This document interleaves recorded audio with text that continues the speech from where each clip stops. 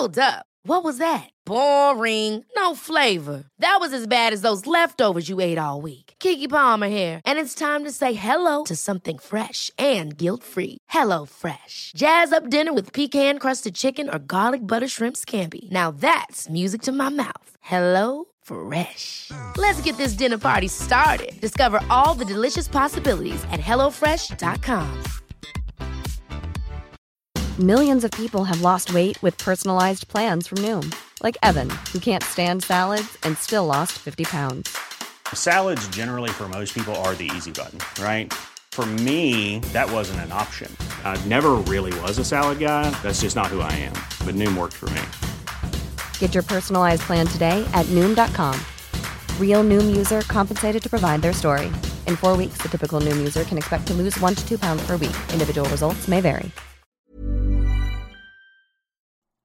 Hello and welcome to Just Films and That. This is the podcast where we talk about films we think might be underrated, underappreciated, or sometimes we just want to talk about them. I'm Josh Hallam and I'm joined as ever by my wonderful co-host Alice Oliver. Alice, how you doing? Oh, I'm wonderful, Josh, just as you suggested. How about yourself? Yes, I'm very, very good, thank you. It's getting cold out there, isn't it? Christmas is coming up. It's a bit nippy. It's a bit frosty. I will is. say that. Got my layers on. Got 3 pairs of socks on. No, not quite that bad just yet. But we're getting No, it's not that bad yet. Not that bad yet. Anyway, we're both very excited, aren't we, Alice? Indeed. Because we're joined by another brilliant guest. He's a writer, actor, comedian, author. He's loads of things. Alistair Beckett-King, how are you doing, sir? Hello, I'm the most wonderful of all three of us. I'm not even that cold. I'm wearing a Dungeons and Dragons hoodie. Oh, that Dungeons and Dragons gave me, which is massive. So I could fit three Dungeons and Dragons nerds within this one hoodie. So lovely. I'm getting all that 3 people's worth of warmth for my one Triple sense. warmth. My one self. That sounds quite Dungeons and Dragons to like my one self. Yeah. Yes. I'm sorry, I'm so warm I've forgotten how to talk there. I apologise. So cozy, you're just drunk with coziness. Absolutely. You should I'm sell off it. my head on warm. I'm so content right now. I should bottle it. So, anyway, we always start with a random question. So, what have we got today? Let's have a look. Alice, here's one for you. What is the best compliment you've ever received? So there is 2 that I think of, and these have come up in another conversation before. But basically, when I was a bit asking younger, you to come on this podcast. Oh yeah, definitely. Read my mind. One, Read my mind. It's like, we got to get Alice on. She's a pro. So when I was a teenager, someone told me that I looked like Avril Lavigne, and I was like, You have said awesome. that before. Yeah. So I was totally into that. You've slipped that in before, haven't you? I do think it was really just because of the amount of eyeliner I used to wear, like full on, like panda eyes down here. And then the other one was that more recently, so even as I have grown older, someone said that they thought I looked like Stacey Dooley. And I was like, I'll take that. I'll have that. So I was pretty happy with those. So Stacey Dooley, Avril Lavigne. Have you had anything outside of you look like someone? Everyone said you. Oh, good question. I don't know. That we can broadcast. Well, yeah. I think, you know what? A few people have told me that I'm their favourite on Liverpool TV, which is quite nice. I mean, no disrespect, obviously, to my colleagues and that, but sometimes I go, oh yeah, we love watching you. We love seeing you on Liverpool TV and all that. So that's quite cute. So I always like that. Got to meet the fans, haven't you? Yeah. What about you, Josh? Like, what's the best compliment you've received? Your head is not that big. Yeah, your head is not absurdly big. You've got a normal sized head. It's proportionate. That's what someone said to me once. I got. So in terms of what it looked like, I was out once. It was like ages ago because it must have been when I finished college, so a long time ago now. And a really, really drunk girl said I looked like Robert Pattinson, and I was like, I'll take that. I mean, that is not even with my hair scruffy like he had it back then. No way. I don't look anything like him. He's got a completely different face shape. His head is a normal size. He's Batman. I'm not yet. We'll see. We'll see how it goes. And I also once, because when I was a teenager and you're first chatting up ladies and chatting up, whoever you want to chat up, someone said to me, and I think they thought it was a compliment, I was always the friend zone guy. Oh dear, yeah. I was always the friend zone guy. And someone said to me once, you're not you're not boyfriend material, you're husband material. And I was like, I'm 14, that is absolutely no use to me. Yeah. There's absolutely no use to me. So that was one. So that was a bit of a what's the word? Damning with faint praise. Well, sort of just a bit ahead of its time, because that these days I'm sure would be very nice. It's like, oh yeah, your husband material. Yeah. Oh, that's nice. When you're in your loyal, 30s, supportive. That's like, oh yeah, sounds I good. don't feel threatened by you. Always good. But yeah, so those were mine. What about you, Alistair? What's the best compliment you've ever received? I don't. I'm not saying I don't receive compliments. I do receive compliments because I've got long hair, but I don't know whether they are backhanded compliments, like you say. Someone on the train told me that I looked like a more mature Tim Minchin. Now, Tim Minchin, to be fair, is quite good looking, but he's also several years older than me. So that is mature really. In what way? Like personality wise? I hope they meant personality wise, that I looked like a sort of sober and reflective Tim Minchin, and not that I looked older than a man who is, I think, almost 10 years older than me. Yeah, because you'd say old Tim Minchin. You wouldn't say mature. But I feel like maybe you'd bite it back if you were giving it as a compliment to a stranger on a tube, and you might say. What a strange thing to say on the tube. You look like a more mature Tim Minchin, he said. I would trust you to borrow my books and give them back in a good state. Yes. Yeah, like a responsible Tim Minchin paying off credit cards. Yeah, if I needed Tim Minchin to feed the cats whilst I was away for the weekend, you'd be the guy. I am that Tim Minchin, yeah. So I don't know if that's not a good compliment. That's a pretty bad one, you do have spectacular hair, Alistair. You've got it. Thank you. I mean, it is some of the finest hair. There it was. There was the nicest compliment I've ever received. There you go. You just see, that's why you came on. We'll wrap it up now. No. So, this week's film is Little Shop of Horrors from 1986. So, spoiler warnings if you've not seen that. Alistair, you picked this one. So, tell the listeners at home who don't know what it's about, and why did you pick it for the podcast, apart from the fact that we asked you to pick a film? Yeah, I had to. It's the format of the podcast. I didn't have a choice. Thank you. I just wanted to come on and get compliments, but it was like, no, this is the price you pay. We're going to have to frame it in a film. Yeah, it's got to be like a premise or something to the podcast. So Little Shop of Horrors is perhaps a difficult one to explain because it's got a very unusual origin as a film, because in 1960 there was a Roger Corman B-movie, Little Shop of Horrors, made, I think, in a very, very short space of time, basically on a bet, I think. They shot it in almost no time at all for $30,000, and it's famously a terrible film. I think people who haven't watched it sort of probably imagine that it's a sort of a schlocky B-movie, and that in fact it's extremely tongue-in-cheek. It's got like properly funny jokes in the script. It's a light comedy. So it's self-parodic, if not parodic, of the sci-fi films of the time. And the story is about a hapless flower shop employee who finds himself in possession of a man-eating alien plant. And in the course of feeding various people to the man-eating plant, his life gets better. But spoilers, it ends badly. And then along come Howard Ashman and Alan Menken, who turned it into a musical. And this is the point in which it becomes a work of genius, in my view. So there was a stage musical version of it, which then became the 1982. Is that right? The 1982. 1980. As in the Broadway show. When was the film? When was this is 1986, but I think the Broadway show's probably around then, isn't it? Because the time frame would work. Yeah, so I think you're right. 1982, I think, was the original Broadway off-Broadway production. Then in 1986, Frank Oz, off of being Yoda fame and being at the start of the Blues Brothers fame, directs it as a musical with Ellen Greene, who played Audrey in the stage musical. She originated the character. She did. And Rick Moranis, and an all-star cast of 80s comedy legend performers like Christopher Guest and John Candy. Absolutely, yes, absolutely. Yeah, because when there are two versions of this, or there might even be more than one version of this. It gets complicated, but I'll save that. Because the most famous thing about the 1961 is probably that it's got Jack Nicholson in it.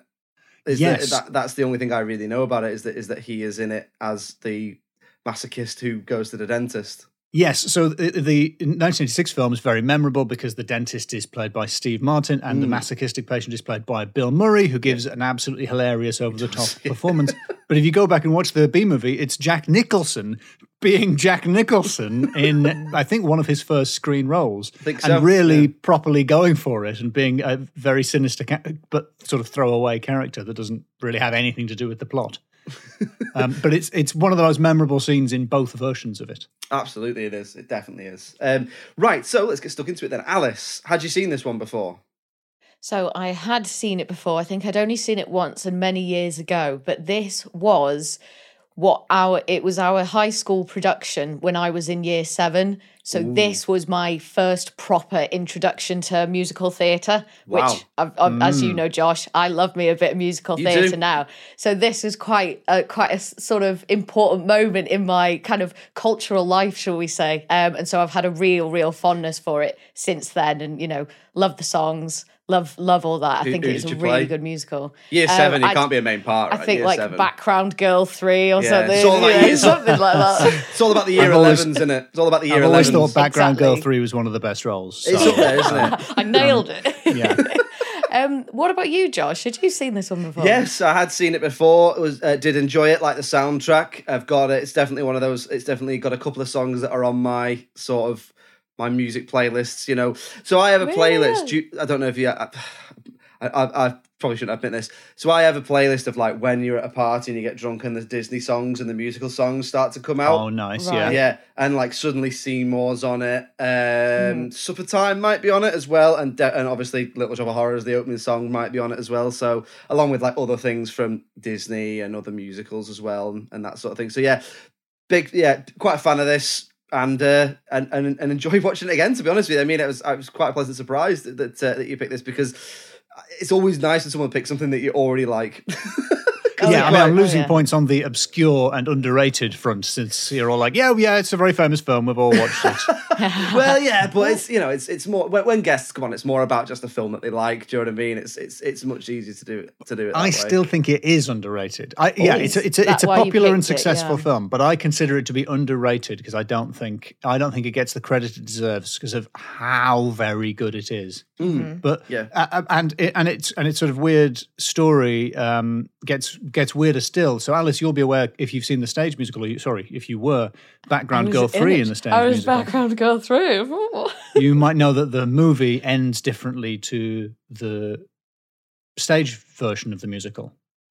So I think so. Yeah. Sorry. No, I think because doesn't someone get fully eaten in the stage musical? In the stage musical has the bad ending. If this was a video game, the main characters are Seymour and Audrey, and then the evil plant Audrey too. In the stage musical, the plant gets a hold of Audrey. Seymour has to give Audrey's dead body to the plant, and then eventually the plant eats Seymour as well, and they all end up eaten.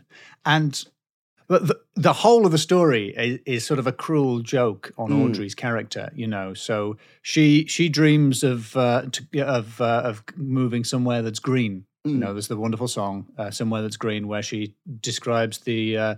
For her, it's a really heartfelt song, brilliantly performed by Ellen Greene, about the life she wants to lead. But we kind of are laughing at it because it's a highly commercialized life that she dreams of. The joke's kind of on her. And, she talks about, in Suddenly Seymour, the fact that she's just followed one man after another throughout her life. They snap their fingers and she says, sure. And then the film plays a series of sort of cruel jokes on her. So when Seymour decides to sweep her off her feet and says, let's get married, she immediately says, sure, exactly the same way again. So the same pattern has been repeated. And then she ends up being eaten by the plant, which is the big gag of the movie, which is they're now somewhere that's green, but it's not what she expected. And it's interesting to me that doesn't work as the film's ending. There is you can see the director's cut, which has the original ending. Which I was going to say they did film it, didn't they? They did film the original, didn't they? I'm skeptical of it because if you watch the ending, it's quite funny, and the plant gets eaten. It's a little bit slowly paced, and then there's a very funny voiceover. A very funny wrap up song. Don't feed the plants, sung by the Greek chorus characters. And then there's about 10 solid minutes of plants smashing through walls and laughing, and it's incredibly boring. And I don't know if this is the original cut that was screened to test audiences that they hated, or whether someone has painstakingly pieced what they think the ending would have been from the material.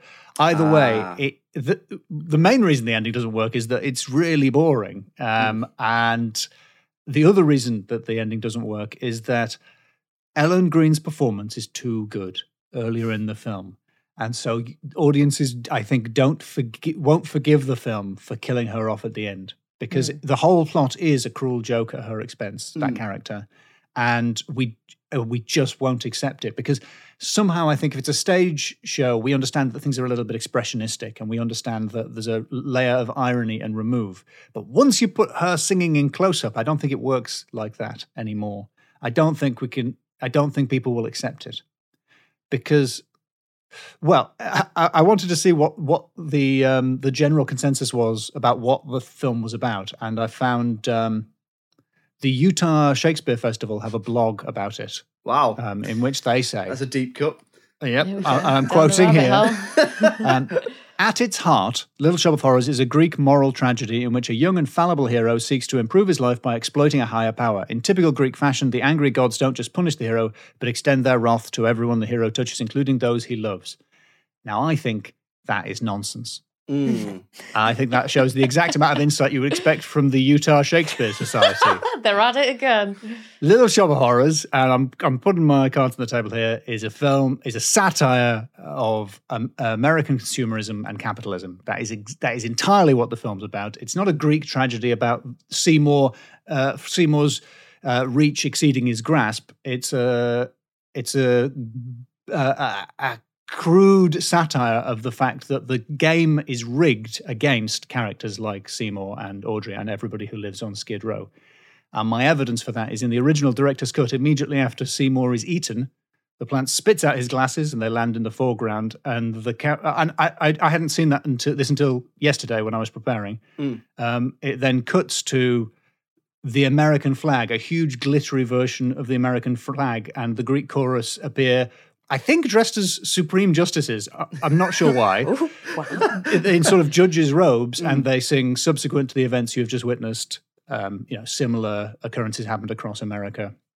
And we're then treated to scenes of American consumers buying millions of Audrey 2s and fighting over them in supermarkets to try and get their Audrey 2s, and then being conned into feeding them blood. So it's a movie about...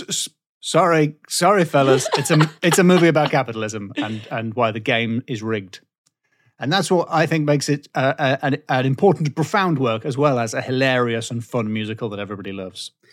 That version that you've just described there is definitely about capitalism, and it must be. It's essentially saying, no matter how much you buy, your sort of desires are always going to eat themselves. Almost, yes, sort of thing. Absolutely, and people are just being fed into this. I think the reason it's not a Greek tragedy is that it's not really fair if the gods, if the Audrey 2 character is the god who punishes you. It's not really fair if it was also the one who persuaded you to commit the sin that the tragedy. That doesn't really work. Audrey is hardly a Lady Macbeth character encouraging Seymour to sin, and also the things Seymour does are not that bad. He doesn't intervene to prevent the deaths happening. It's not like he actually goes out and kills people.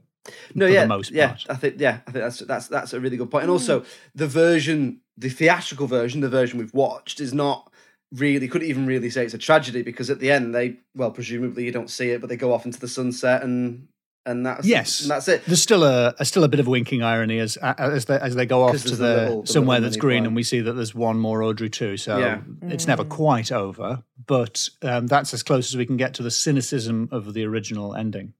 Like and like you say, if it was a tragedy, Seymour's actions would be worse. He'd probably be a victim of his own ambition in some way, which he kind of is, but not to the degree of. Is he ambitious? Like, I don't. All he wants is Audrey. Really, that's true. Actually, yeah. Because everything else is just because he thinks he needs those things in order to get Audrey. I don't think he is really, and I don't think it's a satire of ambition, but it's a satire of the vanity of the belief that Harley Davidsons and strange and interesting plants or whatever it is are the thing you need in order to be happy or to make people like you. Yeah, I think that's a really good point. So, Alice, it's come to you. What did you think this time round? What did you think of it generally, watching it with a more critical eye? So in general, I enjoyed it a lot more than I thought I was going to. Not that I thought I wasn't going to like it, but I think the experience was just heightened this time around. And I was like, I had a new appreciation for it, I think. So like I said, I really liked the songs. I loved the way it looked. I thought it was really funny in places. I thought some of the script and the performances were good. I feel like a lot of the side characters and the extras were contributing a lot as well. And it is a fabulous mix of gruesome, wacky, comedy, horror, romance, and then even a bit of sci-fi in there. And then obviously the puppet masters are just incredible. The sort of the last kind of chunk of the film where Audrey 2 is kind of at her biggest, and like the mouth movements and the vine movements and all that, I was just in awe. I was like, that is some serious effort that they've gone to there, and it just looked fabulous. So with the songs, so obviously if your musical is going to bang, then the songs need to pop, right? And in the words of Bo Burnham, you need to know the words after just one listen. So, you'll be a dentist down on Skid Row. The songs are really great compositions. It's got a great mix of this like 60s rock and roll and Motown vibes. They're really fun, really catchy for the most part. Obviously, brilliant singers in Crystal, Ronette and Chiffon, who are the Greek chorus, like you said. So I had to look up what a Greek chorus was, and then obviously it's about that sort of a group voice collectively commenting on the dramatic action that's happening. So I thought that was interesting. Reminded me a little bit of Hercules as well. And I love that when they're introduced, they look fabulous and like in their dresses, they're they're the so Supremes, glamorous, aren't they? They made up to look like the Supremes, so. And they really pop. But their surroundings are so dreary and grey and just like damp and dank. And I just kind of really love that juxtaposition. So yeah, it got off to a great start for me. I was just like, yeah, this is going to bang. What about you, Josh? What did you like about it? It's an interesting point you've made, that, because if you think that back to what Alistair said, that idea of they look fabulous but their surroundings are not, that very much supports his point, doesn't it? Of that idea of you can paper over the cracks with stuff, but you will never drag yourself out of there with money and by buying stuff. Do you know what I mean? I think that's a really interesting point. And also that, I mean, whether it's Harlem or Detroit, Motown or jazz, it is, really run down, ghettoized parts of America that have produced the sort of sounds that are fed into this style of music. Absolutely. It definitely comes from adversity in one form or another, doesn't it? What did I think? So, I mean, like I say, overall, I enjoyed it. So in terms of, obviously I said before, I'd seen it before. I don't think I'd seen it that many times. I've heard the soundtrack a lot, but that's the thing with musicals, isn't it? Is you can listen to the soundtrack, but not necessarily watch the film or the adaptation loads and loads of times. So I've probably only seen this once or twice. I think, looking at it with a critical eye, I had, like you said, Alice, far more appreciation for it as a film and a piece of work than I did before. Obviously, the soundtrack's good, and I'm sure we'll come on to that. But the overall execution of it, for me, the look and the feel of it. So the first thing I noticed, which I hadn't noticed before, is it felt to me like I was watching it live. Yeah, absolutely. The way it's directed. It's so theatrical, isn't it? Yeah. So essentially, it's like what they've done is taken a theatre show, a musical, and made the camera your eyes, and they draw your attention to where the stage lights might have drawn your attention to, in the way that the chorus interact and the extras interact and stuff like that. So that was something that must have been painstaking to do. I mean, I don't know. I've never really directed anything like this in depth or anything like that. But I imagine the quick cuts and the cutting to people and the essentially directing a film, but like a theatre show, is so much harder, because obviously everything about theatre is designed to be done on the night and in one take. Whereas the way films are now constructed are, you film this bit, move on, film this bit, move on. And well, for the most part anyway. I know certain things have changed that. So the direction of it I really enjoyed. I thought it was really kinetic. Everything was always moving, and if it wasn't moving, it felt like there was a real reason for that. It felt like there was a reason it was drawing your attention to the stillness and stuff like that. So I enjoyed that. Like you say, I love the Greek chorus, the use of the Greek chorus as well. I thought that was really great. I mean, the cast as well. I mean, obviously, you've already touched on Ellen Greene, who originated the role of Audrey on Broadway. Did Rick Moranis originate the role of Seymour? No. So I think I don't know who did, but unfortunately for that actor, I guess they needed someone who was already a star. Name, yeah. In movies, which Ellen Greene wasn't, even though she absolutely, as anybody who's seen the film would agree, deserves to be. Oh yeah, she's a absolutely massive star, and fantastic she is this, in musicals. And the range of her voice, because the speaking voice is so small and so tiny, and it's so long into the film before she really belts out a song. Yes, because she sings such small songs, so it's such a dazzling moment when her voice gets big in Suddenly Seymour. Yes, yeah, and like you say, when she finally gets her big moments in Suddenly Seymour, because even Somewhere That's Green, it's a very. She still keeps that tone in her voice, doesn't she? Yes. She still keeps that bit in that pitch. Yes, it's very, very thin and small. Yes. Even though I think it's a wonderful song. No, it's a fantastic. Because for years I didn't realise. I actually thought that that Audrey was played by Rhea Perlman, who is Danny DeVito's wife, because she speaks exactly like her in Matilda. But it's obviously it's just similar performances that happen to be similar. But anyway, yeah, I mean.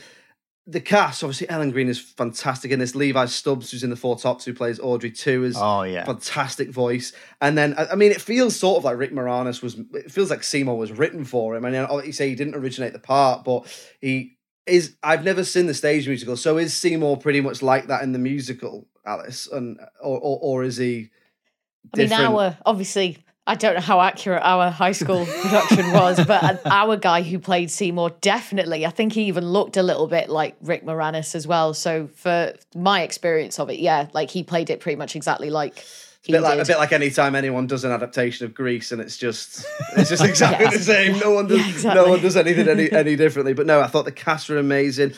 It's a lot funnier than I remember as well. So like even things like. Obviously, I'd seen it before, so I knew that Steve Martin's character was a dentist. But the reveal that he is a dentist, yes, you forget that you don't know until halfway through. That bit is, and obviously he's done up like a bit like a T-bird. He's done up a bit like a greaser, and he's on his bike, and then he gets off and he takes his jacket off, and he's got the dentist whites on, and obviously that's a really funny reveal because he's talking about how he likes to inflict pain on people and all that, and it's like, oh, and I'm a dentist, so I can see how. If you didn't already know, that joke would just work so well. And then there's obviously other stuff in there as well. Miriam Margolyes as his long-suffering, only in 2 shots where she gets punched pretty much dental assistant. Like one line or something. I know, but the slapstick, her pratfalls are so... I mean, obviously, it's not to approve of the dentist's behaviour, but his repeated punching of Miriam Margolyes is hilarious. It's fantastic. It's fantastic. She's fantastic in it, and then the little cameos as well from like Christopher Guest and John Candy and Bill Murray and all that. I mean, it's very it's like you say, it's a who's who of like 80s SNL. When you're ready to pop the question, the last thing you want to do is second guess the ring. At BlueNile.com, you can design a one-of-a-kind ring with the ease and convenience of shopping online. Choose your diamond and setting. When you find the one, you'll get it delivered right to your door. Go to BlueNile.com and use promo code LISTEN to get $50 off your purchase of $500 or more. That's code LISTEN at BlueNile.com for $50 off your purchase. BlueNile.com, code LISTEN. Hey, it's Danny Pellegrino from Everything Iconic. Ready to upgrade your style game without blowing your budget? Check out Quince. They've got all the good stuff, shirts and polos, activewear, and fine leather goods, all at 50 to 80% less than other high-end brands. And the best part? They're all about safe, ethical, and responsible manufacturing. Get that luxury vibe without the luxury price tag. Hit up quince.com/upgrade for free shipping and 365-day returns on your next order. That's quince.com/upgrade. I'm Sandra, and I'm just the professional your small business was looking for. But you didn't hire me because you didn't use LinkedIn Jobs. LinkedIn has professionals you can't find anywhere else, including those who aren't actively looking for a new job, but might be open to the perfect role. like me. In a given month, over 70% of LinkedIn users don't visit other leading job sites. So if you're not looking on LinkedIn, you'll miss out on great candidates like Sandra. Start hiring professionals like a professional. Post your free job on linkedin.com/achieve today.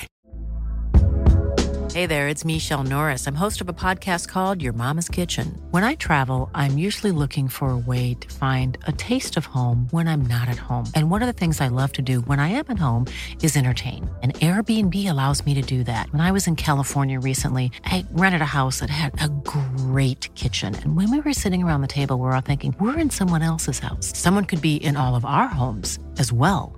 If you have a home, but you're not always at home, you have an Airbnb. Your home might be worth more than you think. Find out how much at airbnb.com/host.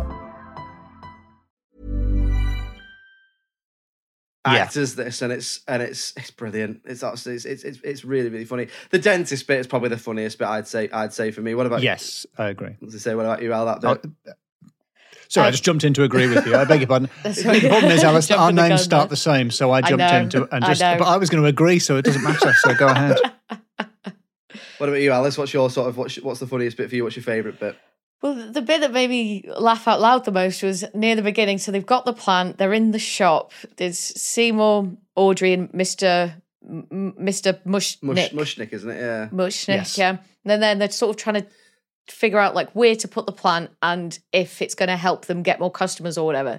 And they put it in the window. And I think one of them says something like, "Oh, is this really going to help us make more money?" And then someone just launches into the shop and goes, "Why? What an interesting plant you have there in the window," or something like that. I thought he was really, really funny. Just like this really sort of exaggerated, over the top, like classic cinema-esque kind of guy. That's Christopher Guest is the guy. Yes. I couldn't help noticing that strange and interesting plant in the window. Yeah. I don't know why that made me laugh so much, but I think it was his delivery and his timing as well. I think a lot of this, and I suppose this comes back to what you said, Josh, about it sort of feeling like you're watching the theatre, but a lot of the comedy for me came from the timing. Like it is the timing of when the actors deliver their lines that makes it so much funny. And it's not necessarily what's written and what is being said, but it's how it's being said and when it's being said. It's very vaudevillian, isn't it? That idea. So it's very vaudevillian comedy. Or like if you look at even something like Laurel and Hardy or something, you have a character say something, and then it's like that thing of there's absolutely no way that piano is going to fall down. Bang! Like that's it's like that. It's that's sort of how it works. It's almost like equivalent in this country of like pantomime or something like that. Of it's, and some people I think would say it's obvious, but like you say, it's all about the delivery. It's funny because of the way he walks in. Mm-hmm. Yeah. And you're talking about how sort of tightly choreographed it has to be. And, because of the complexity of what they're doing in a lot of these shots, there's no way these things are being all done at once. It's hard to think of a film from the time that would have been as complicated as this to film. But you're right that I didn't see it as like watching a stage show, but for me, Frank Oz is sort of borrowing the visuals of the big, lavish MGM musicals that I imagine he grew up watching.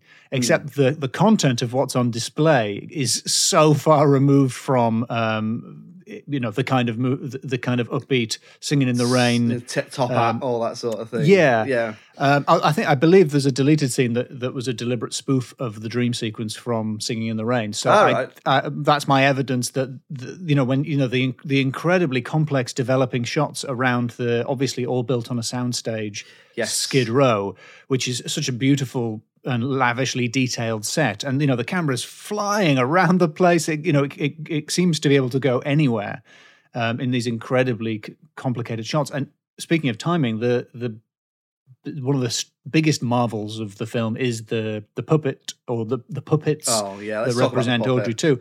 And to get the puppet moving fast enough, they are you aware of the clever trick they used? Yes, I think so. So they did it all sort of as it would be slowed down and then sped it up in post-production. Yes. Is that right? Yeah. Yeah. So I think it's. I didn't know that. Is it undercranking the camera? Yeah, I think they undercranked the camera, so shot at something like 12 frames a second. So so when the very big Audrey 2 is moving, it's moving at half speed, and Rick Moranis and Ellen Greene have to walk and act, mouthing along to their own lines at half speed. So and then once sped up. And I am shocked that isn't obvious. Like, I can't believe that you can if you take your eye off the plant and look at Rick Moranis, it's very hard to tell that there's anything going on. Mm-hmm. I so wouldn't have known well that if you hadn't told, because I think that's a trick they used to use in things like silent movies, wasn't it? Yes, changing Like- this. It was much easier to do when you weren't using sync sound. Yeah. I've heard, and I don't know if this is true, but I've heard that they used the same technique in Alien, which was being shot in Pinewood at the same time. So I've heard, Of course, yeah, would have been. or perhaps one of the, I've heard, don't know if this is true, that Rick Moranis and what's her name? The main character in Alien. Sigourney Weaver? Oh, Sigourney Weaver. And Sigourney Weaver rehearsed walking, basically doing slow-mo acting together. Oh, really? And they would have done Ghostbusters at this point as well, wouldn't they? Of course they would have. Yeah, Yeah, they would have done really? something Together, Ghostbusters. so- whether that's true or not, I don't know. I But, hope it is. I hope Yeah, that's a great in, pitch, It's a really. good story. In costume as well. Yeah. Ripley and Seymour together at last. But yeah, like you said, the puppetry in this. I mean, obviously it's the Henson Company, isn't it? And it almost became so successful that you stop appreciating how good it is. But it should never be understood, Absolutely. like how good, how difficult the puppetry is in things like this, because they go, like you say, from a little tiny puppet to a puppet that's the size of half of a room and all that sort of stuff.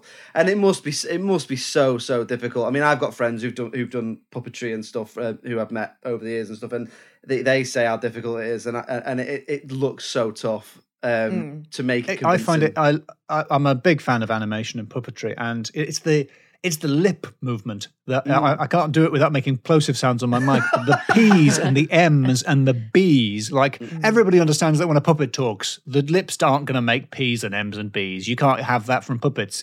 No. Apparently, you can. Like because it's a musical and he's singing and so the lips are properly forming the shapes of the words, and you really see the lips pop on plosives. And it's like, I just don't know how they do it. But you're absolutely right. It looks weightless. It looks, or rather, it looks like it has the weight of a giant plant, but it looks effortless. Oh, It looks like a absolutely. creature living and moving most of the time. And something else as well I noticed, I don't think it's aged. I think Not because, at all. because of the way the puppetry is done, it contributes to the overall look of the film. So as a result of that, it doesn't look like it's aged. It all looks like it's supposed to look, a little bit like something like Labyrinth or other Muppets films. It looks like this is how it's supposed to look. It hasn't aged. Whereas if they made it now, Audrey would be CGI. Yes. Exactly. I'm a huge enthusiast for CGI, and I don't like it when people are like, oh, it has to be practical or it has to be puppets. I don't think one of them is better than the other. Both have got their applications. Absolutely. But it's just flawless in this film. It's hard to imagine what CGI would allow you to do that they didn't somehow find a way of doing in this film. The only thing that you could do better would be the blue screen, green screen shots. Yeah. Because obviously they're done optically. And those have dated. Apart from that, there's just a shocking amount of essentially trick shots in the film, all of which look stunning. They do. What about anything else, Alice? Anything else you liked about it that we want to get into this section? They were the main things, really, the real standout things. Like the puppetry really did sort of blow me away, and I think more so than I was expecting, because I think so much of what they did do, they could have just easily not done it. Like the skills of singing your lyrics in sort of half speed and stuff, and then putting all that effort into doing that. They could have just not done that, and everything just be like really basic. But they did do it, and it does mean that it hasn't aged too badly at all. And I do think in this instance, because of how far CGI's come since then, you would have lost a lot. Like if that was a CGI planet, like 1980s CGI, I think it just wouldn't quite be as engaging and captivating as it is now. I think, what was it? Was it Jurassic Park that we've spoken about before? Like, we're obviously, because they're using like puppets and models and stuff, like that still stands up today, like when you're watching it. And I think it's the same in this. And it just means that the overall effect, I think, is so much more impactful. Yeah, and it's like Alistair said, there is a time for CGI and there's a time for puppetry, but I just think the puppetry in this, it just works so well to the overall feel of the film, and I think it'd be a real shame if they did. I mean, they're not going to do that, because as far as I know, they're not. But I heard that they were planning to. Interesting. Yeah, well, we'll see. I think I was watching it and I thought, I know we don't flick over between channels these days anymore because we stream things, but it's hard to imagine a scene you could flick over into without thinking, what the hell is this?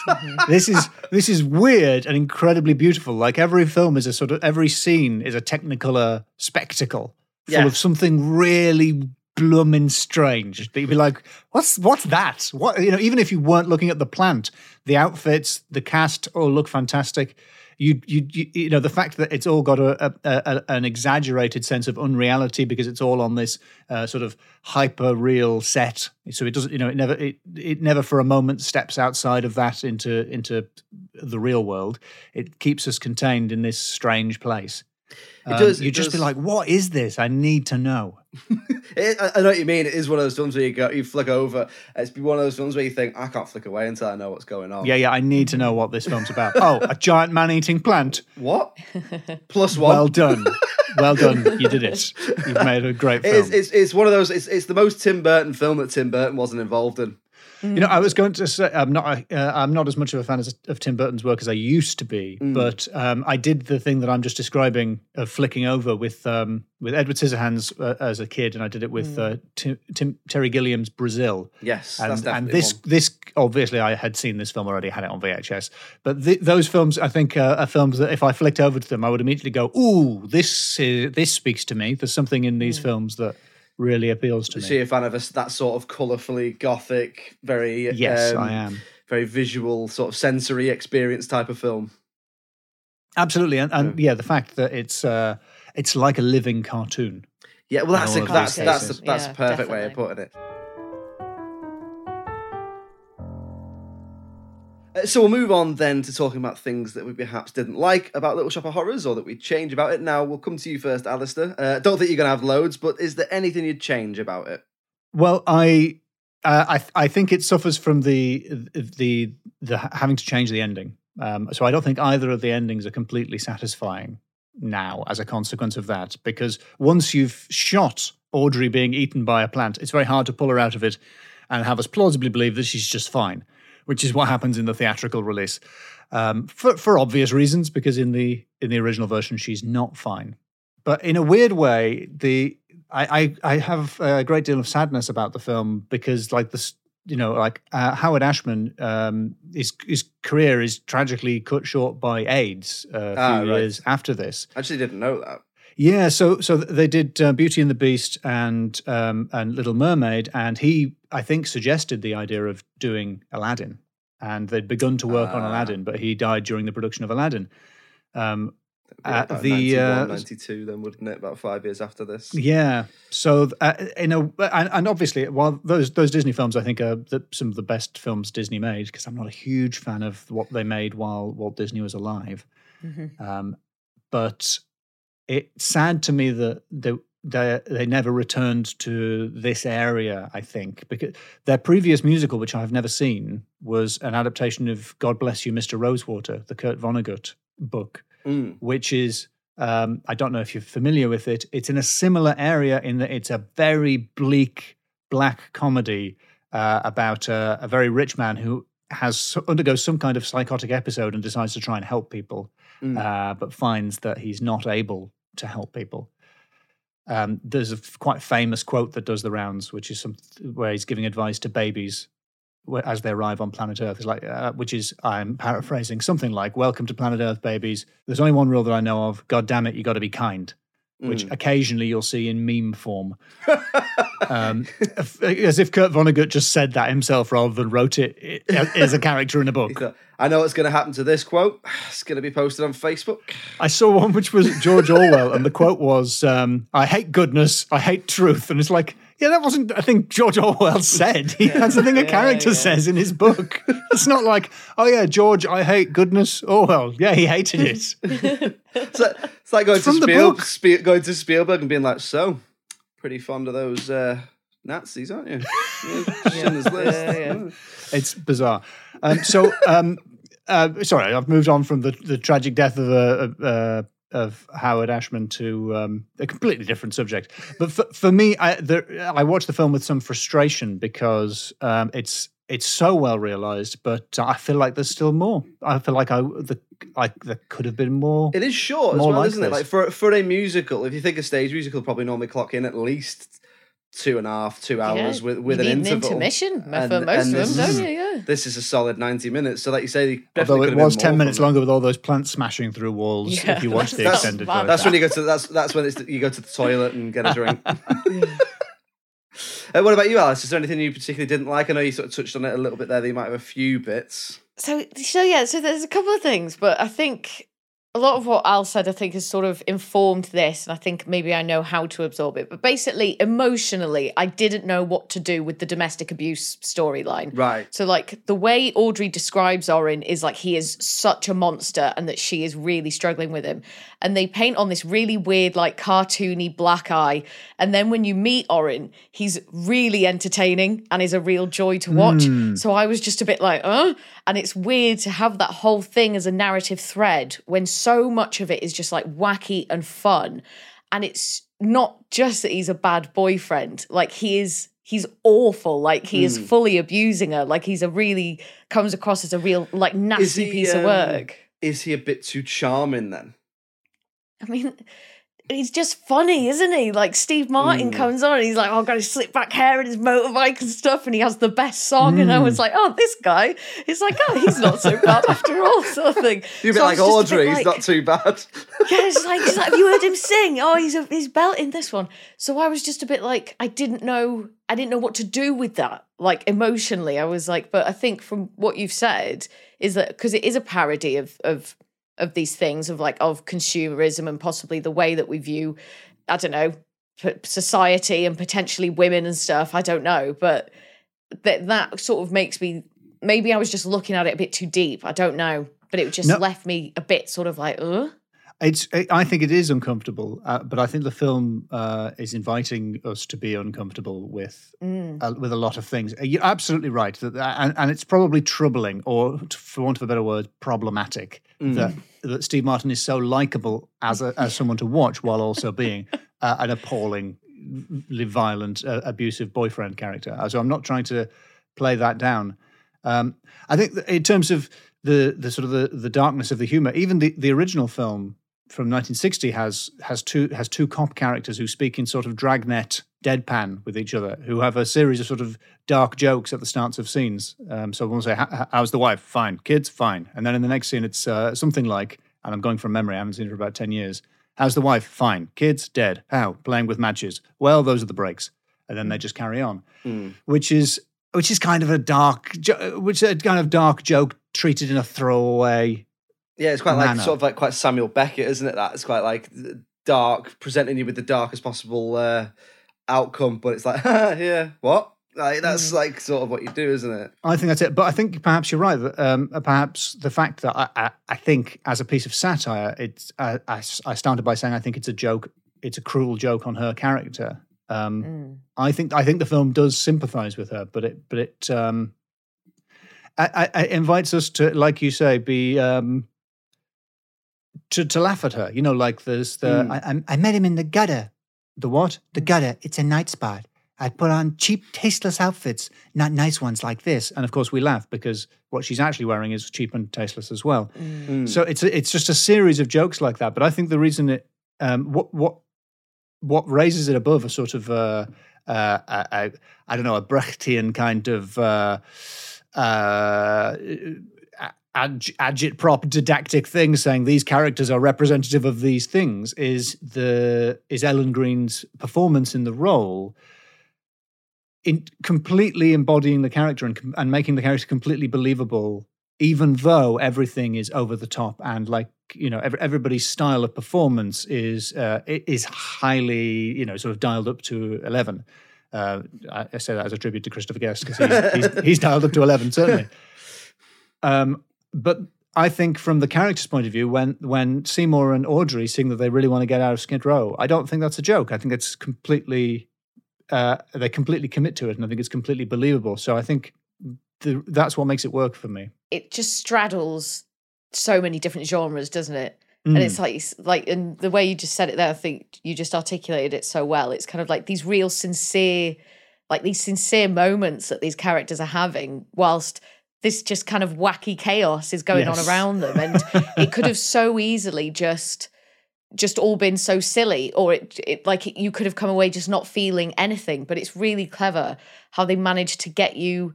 They just managed to get you by presenting you with these different genres. And I just feel like it could have gone so wrong, but it didn't go wrong, and it works really well. And it's quite unique in that sense, I think. I think you're right that it shouldn't work, and maybe some people would argue that it doesn't work. But I think it does just. And what's impressive about it is that everything comes together so well, because lots of very different things, like you say, sort of comedy and pathos, sci-fi, puppetry, parody, and satire come together and somehow don't completely drown each other out. Mm. Maybe it's one of those things. It's like it's just about crazy enough to work. That's it. Yes, that sort of thing, isn't it?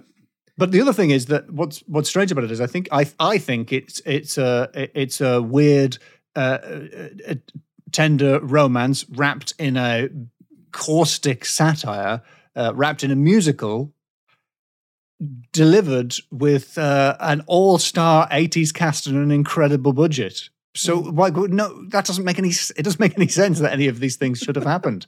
It's like you got John Candy in this. How could anyone afford to make this film?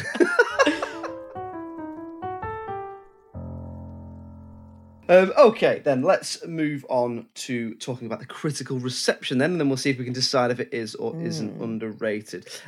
Alice, do you know... Me, Alice. You, yes. How do you think it did critically? Well, I would have thought that it did pretty well. I feel like it probably did well, but Alistair reckons it's a bit underrated. So that's interesting, but... You seem to really, really like it. So is it a case of like, oh, it got less than 100%, therefore it's underrated? Yeah. Or maybe it just didn't hit with the critics. Like maybe they just weren't into it for whatever reason.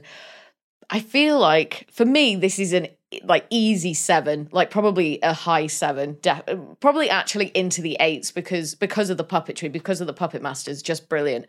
What do I think it got? I reckon I'll go with the low 7 because I think I would be able to understand, because if it gets a low 7, I would be able to agree that it is underrated. And I just can't see how it could possibly get any lower than that, because I know that I've had a go at the critics before, but there's just no way, right? Because technically it's almost a masterpiece, right?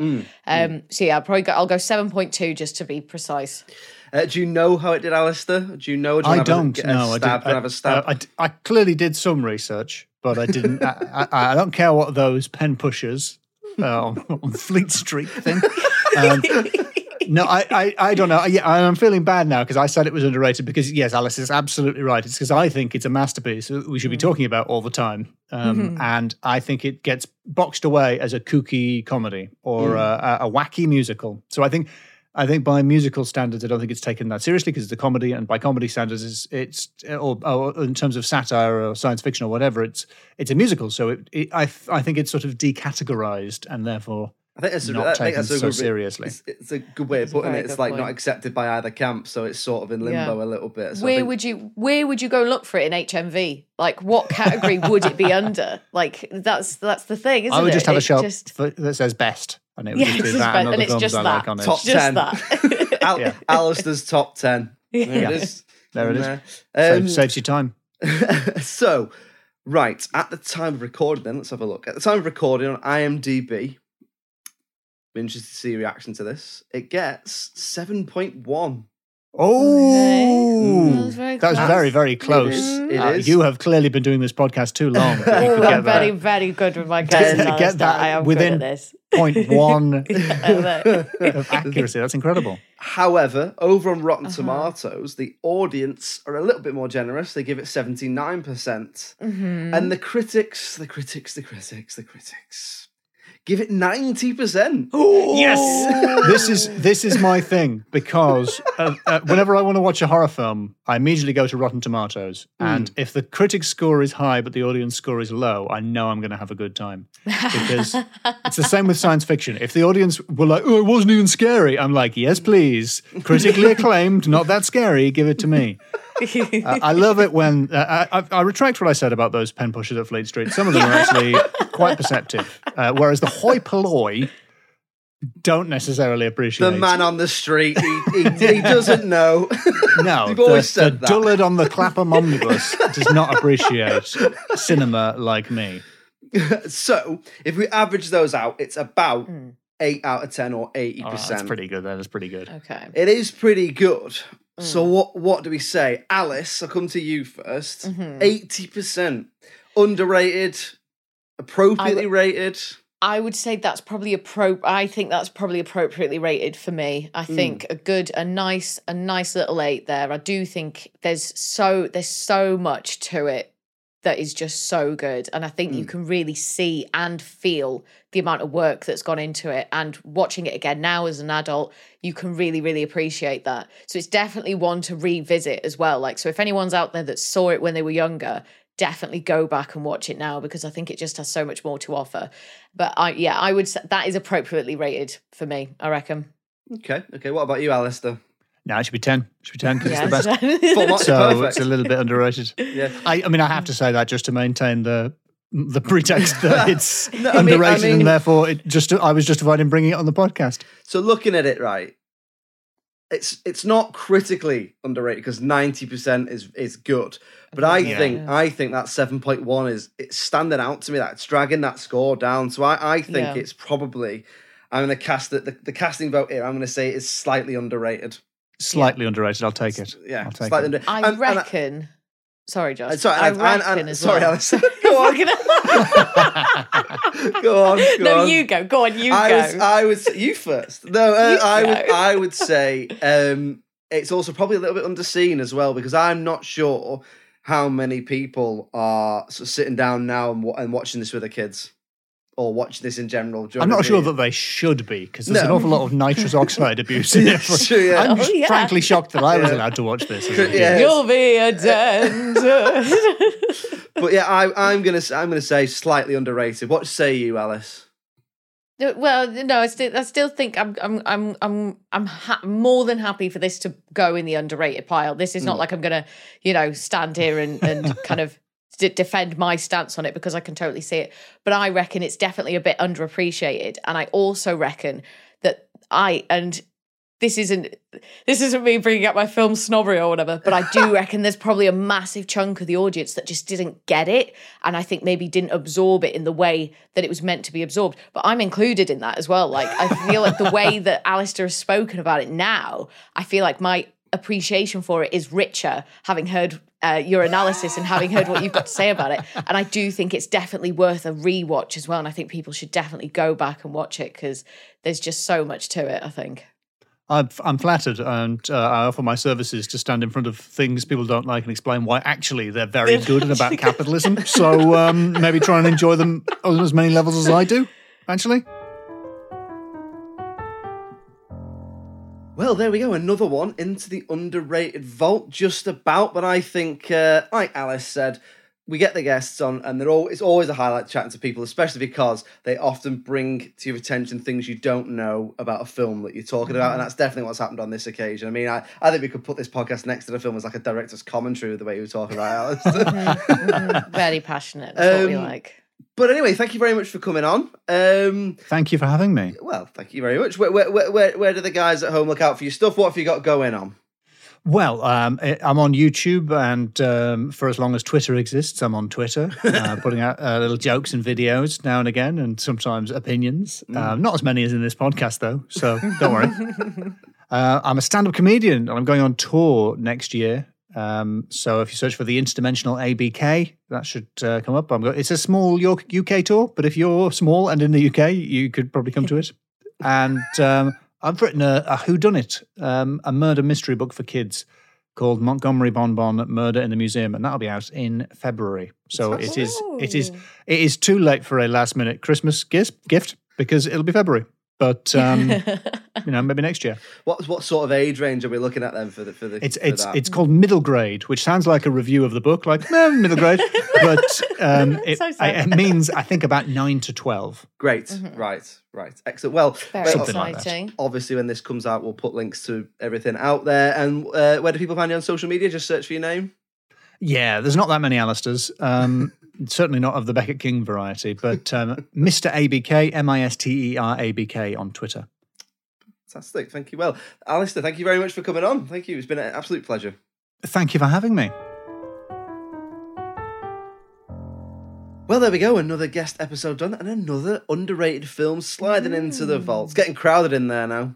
Oh, it is. It's very full. It's very full. I've got the backup vault ready to go. Yes, either watch Little Shop of Horrors because you want a lovely little musical about a talking plant, or because you want an allegory on capitalism and the American dream. Either way. So many layers, man. So many layers to that film that I just didn't see before. So thank you, Alistair, so much for that. An enriching experience, I think. What a fantastic guest. Thank you very much to Alistair for coming on. Obviously, when this comes out, we'll make sure we put links to everything, all of his stuff and all that jazz. Anyway, next week, Alice, we've got our Christmas special. It's just such love forever. Let's go with you. Have you ever put like a demo tape together and sent it out? Oh, have you heard it? Yes, yes, of course I have. We will be back next week with a Christmas special with another brilliant guest. We're not going to tell you who it is, though. You've got to keep an eye out on the social media. So do make sure you keep an eye out. The mystery continues. It is, but all I can say is it's a belting episode, and it's with a fantastic guest. In the meantime, if you'd like to get in touch with us, it's filmswiththatpod@gmail.com. We're on all the social medias: Twitter, Facebook, Instagram, TikTok. Search for Just Films and that. Check us out. Also, we're on Patreon now as well. So if you want to take a look over there at Patreon, it's patreon.com/Just Films and that. A couple of tiers on there, a little bit of extra bonus content, should I say, and a few other bits as well. Get having a look. I think there's a few things that are worth your money. We always love to hear from you. And I tell you what else, we're also on the television, aren't we, Alice? We are indeed. We are on the local TV network every Friday from 6 p.m. So if you live in Birmingham, Bristol, Liverpool, Leeds, or the northeast of England, you can find us on Channel 7 on Freeview. Or if you live in North Wales or South Wales, you can find us on Channel 8 on Freeview. Or we're on Channel 188 on Sky, and that is all across the country. That is every Friday evening from 6 p.m. Me and Josh talking about all our favourite underrated and underseen films. Yes, thank you very much for listening to this episode. Like Alice said, lots of ways to listen to us. All the stuff you should need is also in the episode link for this. So scroll down and check that out. And we'll be back next week for our Christmas special. It's goodbye from me. Cheerio. Bye.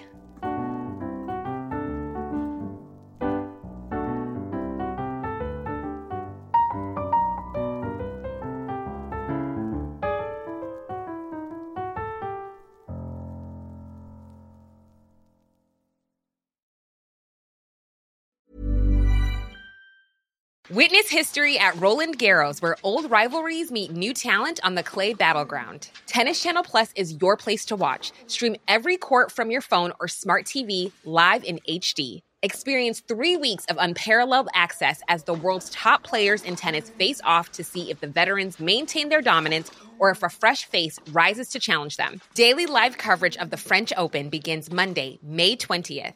Stream it now with Tennis Channel Plus to be there when it happens. Planning for your next trip? Elevate your travel style with Quince. Quince has all the jet-setting essentials you'll want for your next getaway, like European linen, premium luggage options, buttery soft Italian leather bags, and so much more. And it's all priced at 50 to 80% less than similar brands. Plus, Quince only works with factories that use safe and ethical manufacturing practices. Pack your bags with high-quality essentials you'll be wearing for vacations to come with Quince. Go to quince.com/trip for free shipping and 365-day returns. Ever catch yourself eating the same flavorless dinner 3 days in a row? Dreaming of something better? Well, HelloFresh is your guilt-free dream come true, baby. It's me, Keke Palmer. Let's wake up those taste buds with hot, juicy pecan-crusted chicken or garlic butter shrimp scampi. HelloFresh. Stop dreaming of all the delicious possibilities and dig in at HelloFresh.com. Let's get this dinner party started.